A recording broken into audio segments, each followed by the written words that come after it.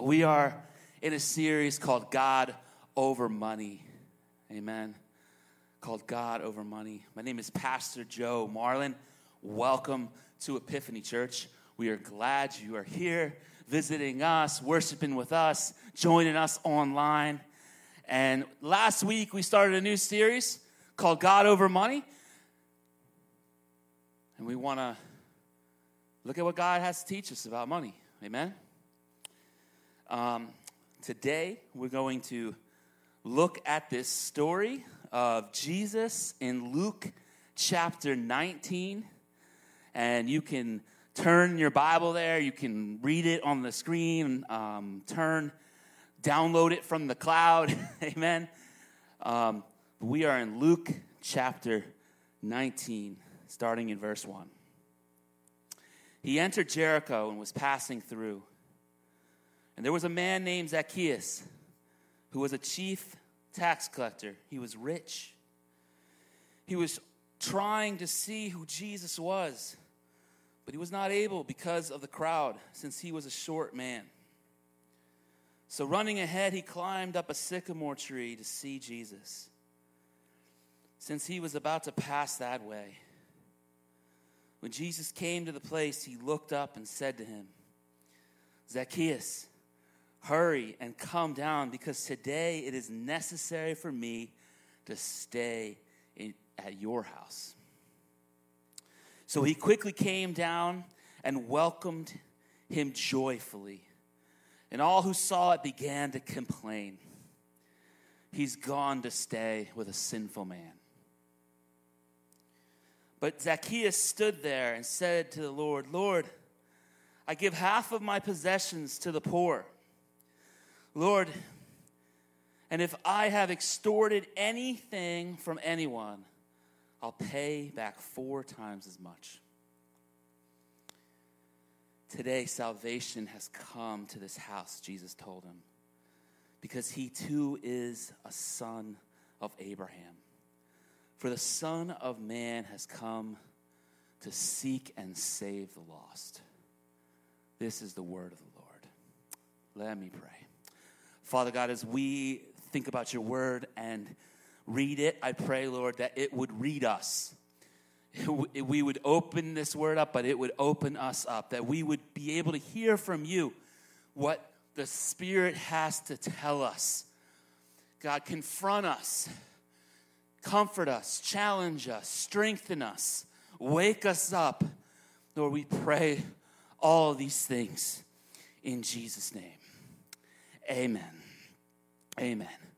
So last week we kicked off the series, God Over Money, and I talked to you about exploitation, right? And we talked about how when we look throughout the scriptures and we look at the law of God and we look at what all the prophets had said, what we see is that God is calling each and every one of us to a basic command which can be summed up in one word, which is love.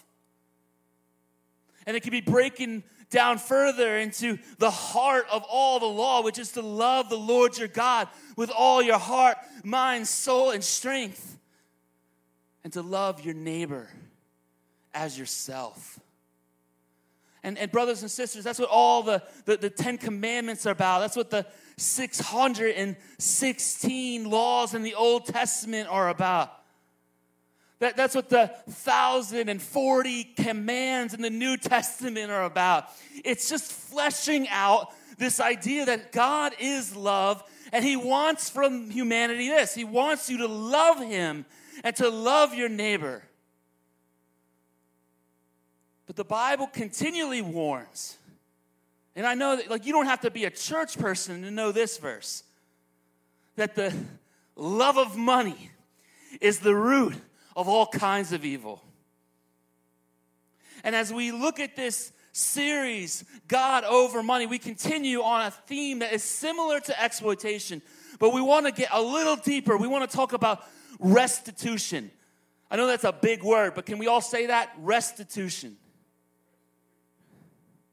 In Hebrew, there is this concept, there is this word, mishpat. And this is the word that is the root for, in Hebrew also for like lawyers, law, justice. It's all about setting things right. It's all about repairing what is broken. God wants your money to be right. In this story, we meet Zacchaeus, this chief tax collector. And I know that nobody likes the IRS.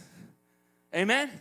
And this time of year, we got the IRS, and we got this was the first year that I was defeated. After, I think, 8 or 9 years in a row, I did my own taxes. But this year, I was just coming up against a wall, and I tapped out, and I said, all right, I'm going to pay a guy to do it. Because I don't want to mess it up. Because you do not want to mess things up with the IRS. You do not want to mess things up with the tax man. And Zach is the tax man. Amen? Zach is this guy. I remember we were serving with these missionaries that had served in Mexico City. And they were working with local churches. And I came to find out that the churches in Mexico City would have to pay the local drug dealers who kind of ran the neighborhoods for protection. They had to pay a tax. They had to, it was corruption, right? They had to pay a little bit of money to these local guys that were in charge of different streets and different communities. And of course, they had no right to be taking money from the churches. And the protection that they were providing was only necessary because they were defending their turf and their right to make money in illegal ways in that community. But I need you to understand this, that in Jesus' day, people wouldn't have looked at this guy, Zach, like the IRS, as much as we don't like the IRS. They would have looked at him more like the drug lord, because this is the thing. God's people, just a couple hundred years before, were beat up, taken over by the Romans. And they were not the legitimate rulers. They longed to be free. They felt the Romans were an occupying force. They felt the Romans were there and shaking people up and just taking their money. And it was a big theme in the New Testament, and they tried to get Jesus in trouble many times. One time they asked him, Jesus, do we have to pay our taxes? Because they know if he said, well, yeah, you got to pay your taxes, then they'll be like, see, you're not really about your people. But if he said, no, you don't have to pay your taxes, then they knew that the Romans would overhear it and they would lock him up. And so they were setting a trap.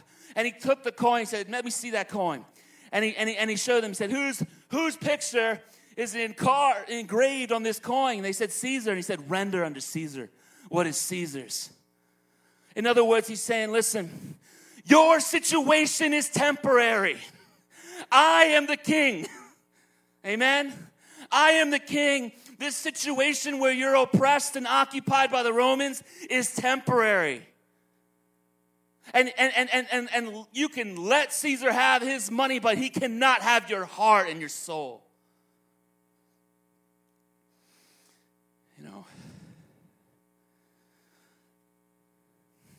I remember, you don't have to go to Mexico City, right? We lived for 10 years in a spot over in North Philly, in West Kensington. And right behind our house was one of the biggest meth labs in the area. And everyone knew that they were paying rent to the police. Everybody knew it. Like it wasn't, you know what I mean? It wasn't like one of those Gloucester stories, right? But you know what I mean? There's some truth. It was just obvious. Do not look at this guy, Zach, the tax guy, as somebody from a VeggieTales story, someone who's cute and short, and climbed up the tree, and he was kind of socially awkward, and Jesus went to his house and loved him. It's way more than that. He was caught deep in sin. And we've had testimonies of people in our church that have said the same thing, like they were just so caught up. They started getting this revenue from a place they shouldn't have, and they needed to at this point because their lives were at risk. And that's how Zacchaeus was, right? Our man Zach was deep in the life. He was deep in a life selling out his people, a life of corruption. I recently heard a story. I don't know how true it is, but it's a great story, like a lot of local stories, amen? And there was this bar over on 130, and it was a place that was known to be where the pagans motorcycle club would gather together all the time, right?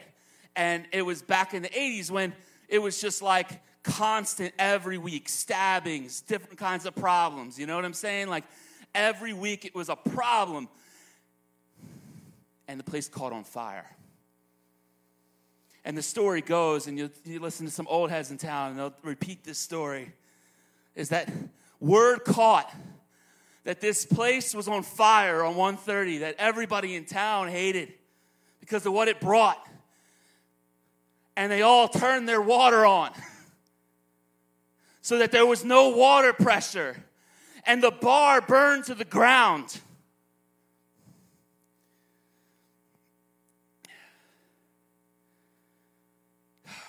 You know, this is the point. Zach was that deep in that everybody in his neighborhood would turn their water on to watch his house burn down, because he had sold out his people and he had robbed from them, and he had brought an element into their community that was unsafe, an occupying force. He was Jewish, and yet he was working with the Romans. Amen? Do you understand what I'm saying? But Jesus saw him. Jesus moved towards him. And here's some discernment, okay? When you get to know folks, everybody is going to tell you a story a certain way. Everyone is going to tell you, when you meet somebody and they're in a bad situation or whatever, they're all going to tell you this story where there's like this filter. You know those beauty filters on Instagram and Snapchat where people will take a picture of themselves, and then when you look at the picture, it's like, that's not a human face. That's like a plastic face. Like, how is that a beauty filter? It's an unrealistic filter. And God needs to give you discernment when you hear people's stories. Because we all have this tendency. I have this tendency. You have this tendency. We tell the story. And when we tell our stories, we are always tend to be the hero of our story. Or we always tend to be the victim of our story. Did you hear what I said? When we tell our stories, we tell it like this. We're the hero or we're the victim. And we struggle to tell the story. And listen, sometimes that's just what it is. Sometimes you are just the victim. Sometimes you are the hero. But listen to me, brothers and sisters. We hardly tell the story. We're the perpetrator. We're the victimizer. We're the one who messed things up for our family, who messed things up for the people around us that we love. But that's not how Zach comes to Jesus. He is a known bad guy. And sometimes you are the bad guy. And many of us in our church, when Thanksgiving comes around and people meet around the turkey or whatever, when the stories start being talked about, we're the one, right? For a lot of us, we can identify with that. Like, we're the one that was the bad guy in the story when our extended families come together and start talking about us.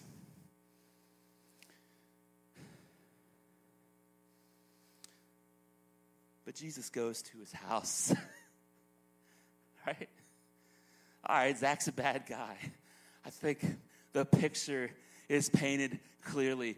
But Zach is up in that tree, and Jesus doesn't look at him as ridiculous. He doesn't cut him off. He doesn't just, you know what I mean?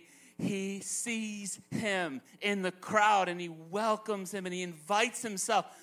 You know that Jesus can invite himself over? Not a lot of people can invite themselves into your life. And when they do, you better have some red flags go up. You might be the type of person that's like, I need someone to love me, and you know what I mean? And be susceptible to all kinds of problems because you would just let somebody come into your life. But I want to encourage you that for most people, you need to have some red flags if they just invite themselves to your house. But when Jesus invites himself into your life, you can trust him. You can trust him.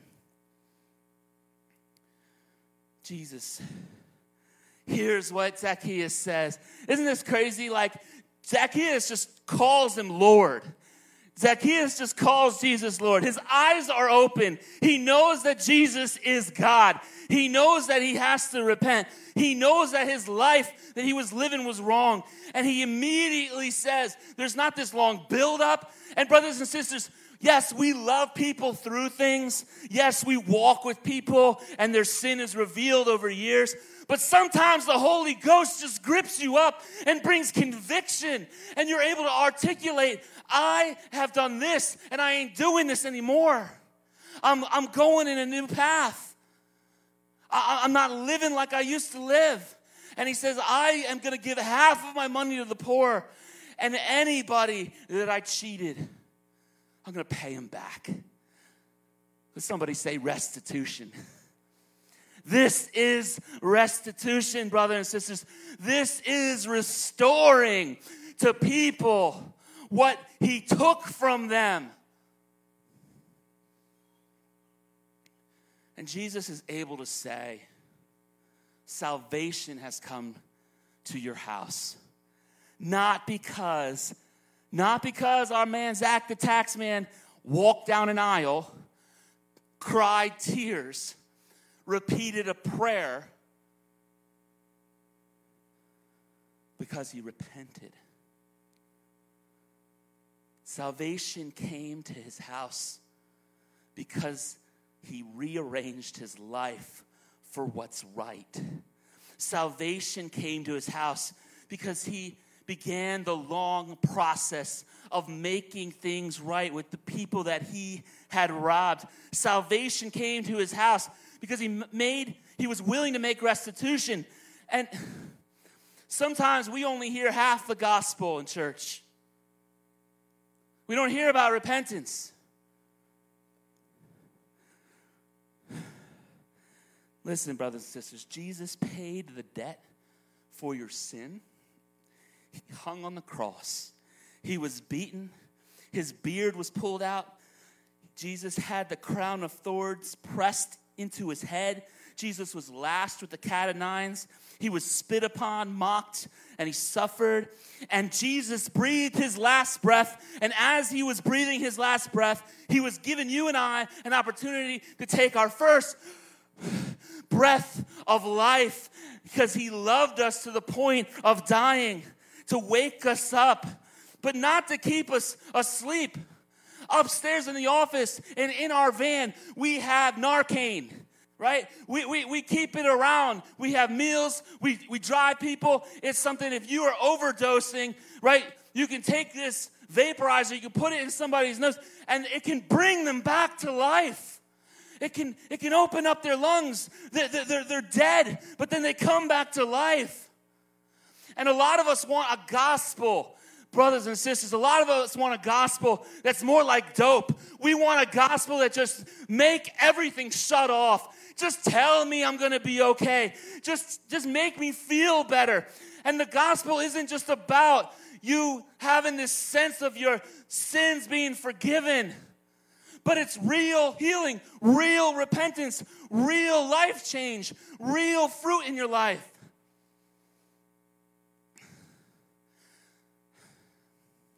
The gospel's more like drinking a 5-hour energy drink than it is like smoking weed and just chilling and checking out. And yet we have come to God. We sing ourselves happy. We listen to sermons. We want to go and escape from our problems. I said this a few weeks ago. We want a gospel that's an escape plan from our problems, right? And if you go to the radio and you go to TV, what you will hear most of the time, not all the time, there is good preaching, but most of the time, what you will hear from preachers is, follow what I'm saying and there will be no suffering in your life. And usually, give money to our ministry. God will just pour out his blessing on you. And the gospel is not just your escape plan. It's a call to mission, a call to action. It's a call to get dirty, to have blood, sweat, and tears, to work for him. How was the gospel life and an escape for Zach, the tax man? The gospel meant death to his old way of life. A little bit ago, we had a gathering of men, and we were sharing testimonies.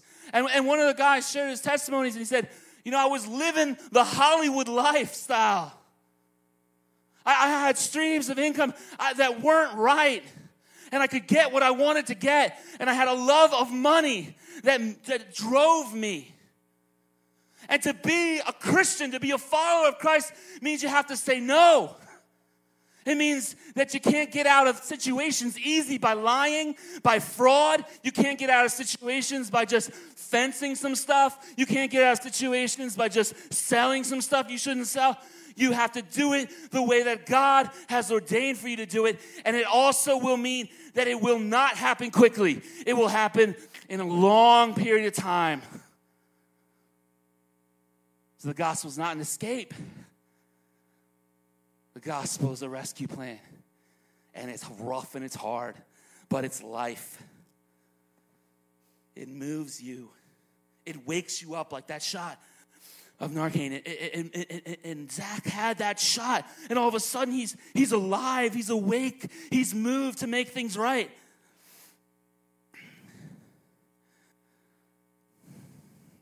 Now, I need to be really clear with you guys. Sometimes we have been taught something kind of like penance. And we have this book that's really helpful on repentance. And we got a couple left. A bunch of folks have it. You can look it up. John C. Miller on repentance. Great book. And he talks about kind of the pitfalls, some of the traps that we have, some of the near misses of repentance. And one of them is, I think a helpful way of calling it is like doing penance. And we've been taught like this in some churches where it's like, oh, you did that? Well, the answer to that is maybe you can earn the mercy of God if you say certain prayers, if you do a certain number of good works, and then the scales will tip in your favor, and then now God will love you. But I need you to know that the moment that Jesus came to his house, came to Zach's house, he was loved, and he wasn't selling half of his stuff to give to the poor, hoping that Jesus would love him. But it was the result of the reality that Jesus did love him. Zach was a perpetrator. He was a victimizer. And yet Jesus looks at this guy who was a sellout, and he says, you are also part of the family. You are also part of Abraham's children. What he's saying is what each one of us need to hear, is that all of us need to hear this. Not only do you need a right relationship with God, each and every one of us long for a family, long to belong to God's people. And I need you to hear that you belong to God's family. But we also have to protect God's family. And we have to expect change and repentance. We have to. You know, this word This word is a challenge to each and every one of us. Will God be over our money? And I know that if I were to preach this word in maybe a different context, it would be very different. Not a lot of us are like stacking up the bills. We're not going home after church and just like, I love that show, that cartoon, the Scrooge McDuck, and he had like a silo full of gold, and he would just like dive into it, and he would just swim in his gold coins. And I know that pretty much nobody here has that kind of situation.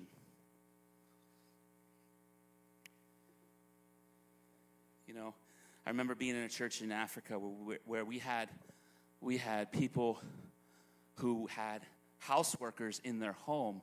And part of the gospel working itself out there was there had to be a change in the relationship that they had with the people who worked for them in their homes, where they were demeaned as almost less than human. They had to change how they paid them, how they treated them, and reorient their lives. And it hurt like it hurt Zach's life. It changed his life. And we kind of think, maybe this dude Zach was so rich that he could just give half of his stuff and then it would be cool because he's so rich.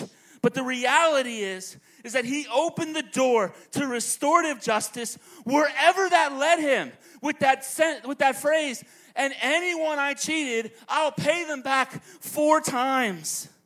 When you look at the Old Testament, there's a moving standard depending on the property, depending on the circumstances. But you would see sometimes it was a 1-for-1 thing. If somebody took this from you, you should restore it. A lot of times it was about 20%. So it's like you broke somebody's thing on purpose. You were mad at them and you were wrong. This is a principle from God's word. You not just get them the thing, but put a little extra love on it. And it would go all the way up to 600%, which would be 6 times. But Zach is like, I'm going to give back 4 times what I've taken. This is a guide. Listen, this is a guide for you. You don't have to be rich for it to be a word for you. If God is going to be over our money, we cannot run from house to house and not pay, right? We cannot just be in a spot and then, oh man, we got to get ahead of ourselves. And I get this, you know what I mean? I grew up like this. We were in spots and like we had to sometimes leave real quick and we go somewhere else and never like think about paying back the place we were at. But we can't do that. Why not? Why can't we just use our lack of power, our poor, rough situation to be an excuse? Why? We can say we're not like Zacchaeus. We're the ones that Zacchaeus took the money from, amen? We're not like Zacchaeus, so we don't have that kind of responsibility because we don't have that kind of power. And the reason that we can't do that is because God is a God of justice. And if you are going to follow him, it doesn't matter if you're rich or you're poor. You have to reflect his character. Now imagine this. Imagine God just changed the way how he felt about his obligation to us depending on how hard it got. Imagine that. Like we had an obligation. He said he's going to do this. He made that covenant with Abraham. And he said he's going to make his people like the stars in the sky, the sand in the sea. He's going to multiply. He's going to bless them. But then the bill gets higher and higher and higher. Did you read the Old Testament? It's like all of the fathers of the faith are like the fathers that would be on the Jerry Springer show, right? They all were like pimping out their girls, having like side chicks. They were all doing all kinds of stuff. And God persevered with his people. He didn't give up on them. Even though they were a mess and they were raggedy. And he kept walking with them in love. And he disciplined them, but he loved them. Why? Because of mishpat, because of justice. And we read time and time again. When you look at the Hebrew, I posted it, you can see on Facebook. We read time and time again through the Old Testament that God is the Lord of mishpat. He is the God of justice. And we need to reflect his character, whether they're rich or poor.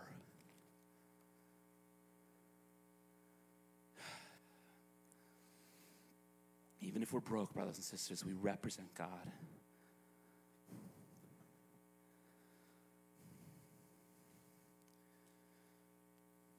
Brothers and sisters, you are the representatives of God to your family, to your neighbors.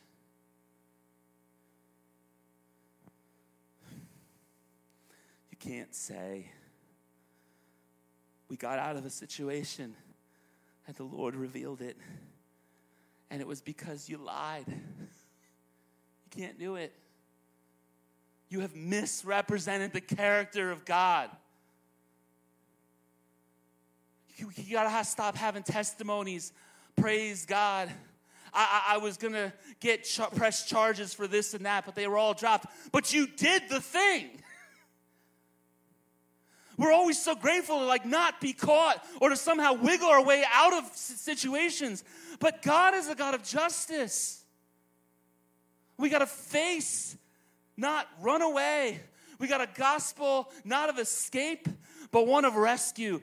And this is what I want you to hear. It's not that God just leaves you to face your justice alone. It's not that God just leaves you to just suffer the consequences of all your bad decisions and there's no hope. That's not what I'm saying. He is in there in the pit with you, digging out with you. He wants to save you and change your life. He wants to actually get into the mess of your family situation. He wants to get into the mess of your emotional and mental health issues. He wants to get into the mess of your financial issues, and he wants to help you dig out. But he can't do that if you're looking for a shortcut. And if you're looking to do it in some crazy way that God would never be happy with. Repentance means restitution. It means making it up to folks. Now, God clears your debt of sin, which is uncountable.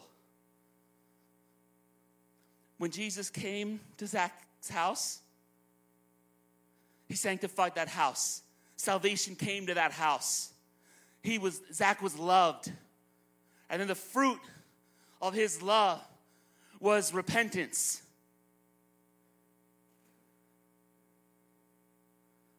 And I pray that God would deliver us. Because as much as I'm preaching about the need to restore and make amends and all that stuff, I know that all of us are also hardwired to think that we need to do more and more and more to be worth something. We need to do more and more and more to make things up to people. And we have this debt that's incalculable. We can never be worthy enough. We can never be, you know what I'm saying? Do it in the right way where we get loved. But this is the gospel. You are loved. And so now you have the pockets deep enough. You might not have the money, okay? But you have the emotional pockets deep enough, the spiritual pockets deep enough to say, I don't care, it might take my life, but I will make things right as much as I'm able to in my life.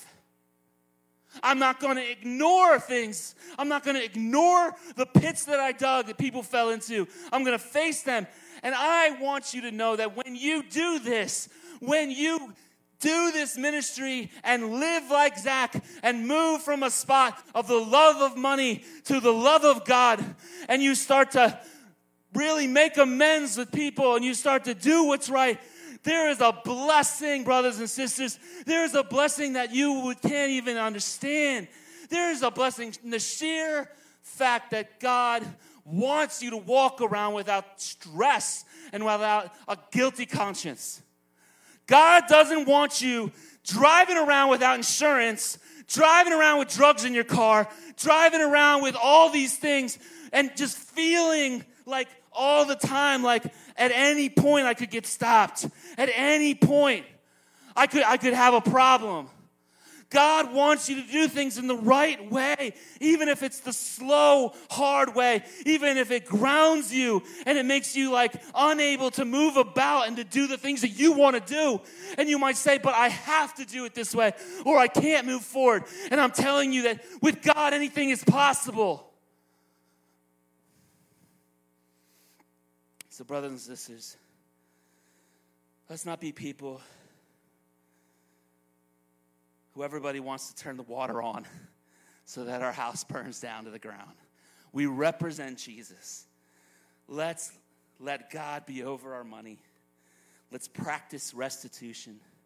Let's make amends with people in our lives. Let's pay our court fees, pay our bills, get the insurances we're supposed to have. Sit without, ask for help. Ask for help. You're not alone. And we're going to be doing a whole in-depth series. This is just the beginning. In a few weeks, we're going to have an interview online where I'm going to post this webinar with a brother, Ed Robinson, who knows a lot about money.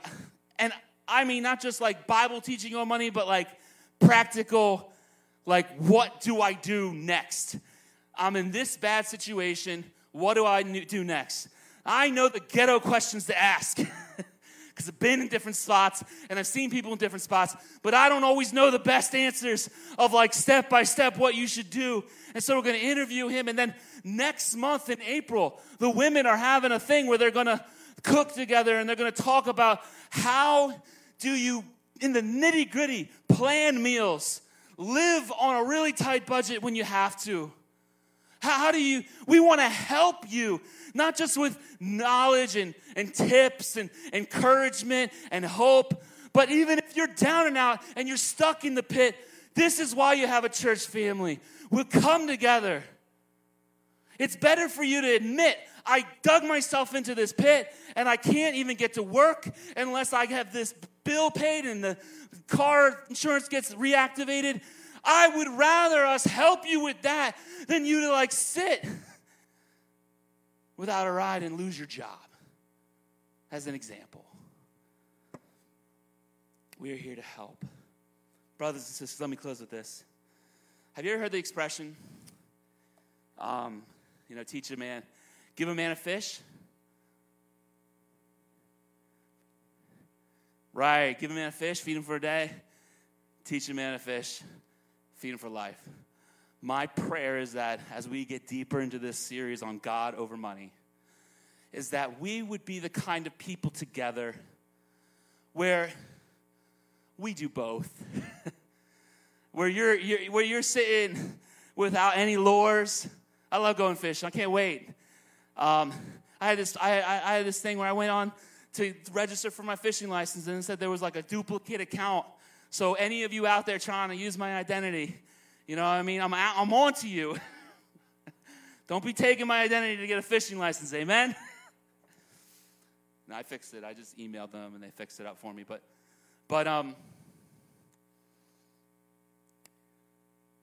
yeah, man, it's hard to fish when you got no lures, no fishing pole, you're starving, no home, the rain's coming down on you, and you just feel depressed and stuck in life. And so we want to do both. We want to come sit with you, share some of our stuff, and teach you how to fish. Amen. Share with you the fish, get some strength in your bones, in your body, and teach you how to do it yourself. Let me pray. Father God, thank you for this word tonight. Lord, I pray that it would not fall on the ground for the birds to take the seed or get choked up by the worries of life. Like we hear this word, we respond to it, but then we get stuck in how much we're going through and we forget it so quick.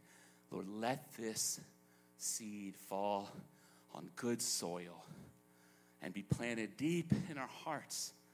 And God, I pray that this series would directly help many in our church to have a different credit score in 6 months. I pray that this series would help people who have not ever given to the church begin to give consistently. I pray that this series would help people to make amends, to begin the difficult and hard process of making amends and getting their things together, and sometimes maybe even just like living like real simple, but knowing that you are enough even when we can't get that hot meal we want. I pray, Lord, that you would be with us and you would be our all in all. I pray also that we would be a people that help each other out, that we wouldn't just say, hey, you should have done things better, but we would be there to support each other in practical ways and be radically generous, but with wisdom. Oh God, would you lead us? Would you be over our money? Amen.